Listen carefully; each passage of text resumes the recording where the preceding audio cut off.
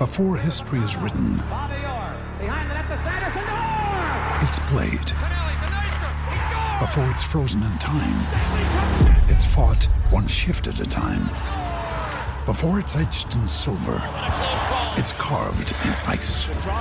What happens next will last forever. The Stanley Cup Final on ABC and ESPN Plus begins Saturday. Passing away on this day in 1937, Harry Vardon, who was a Jersey golfer and a six-time British Open champion, also won the US Open in 1900. He died at the age of 66. Passing away on this day in 1995, former Australian cricketer Merv Harvey, who played for the Aussies in the mid to late 1940s. He died at the age of 76. And passing away on this day in 2018, Bobby Mitchell, a former American golfer who was the US Masters runner-up in 1972. As we mark births, deaths and marriages for Tobin Brothers Funerals, celebrating lives.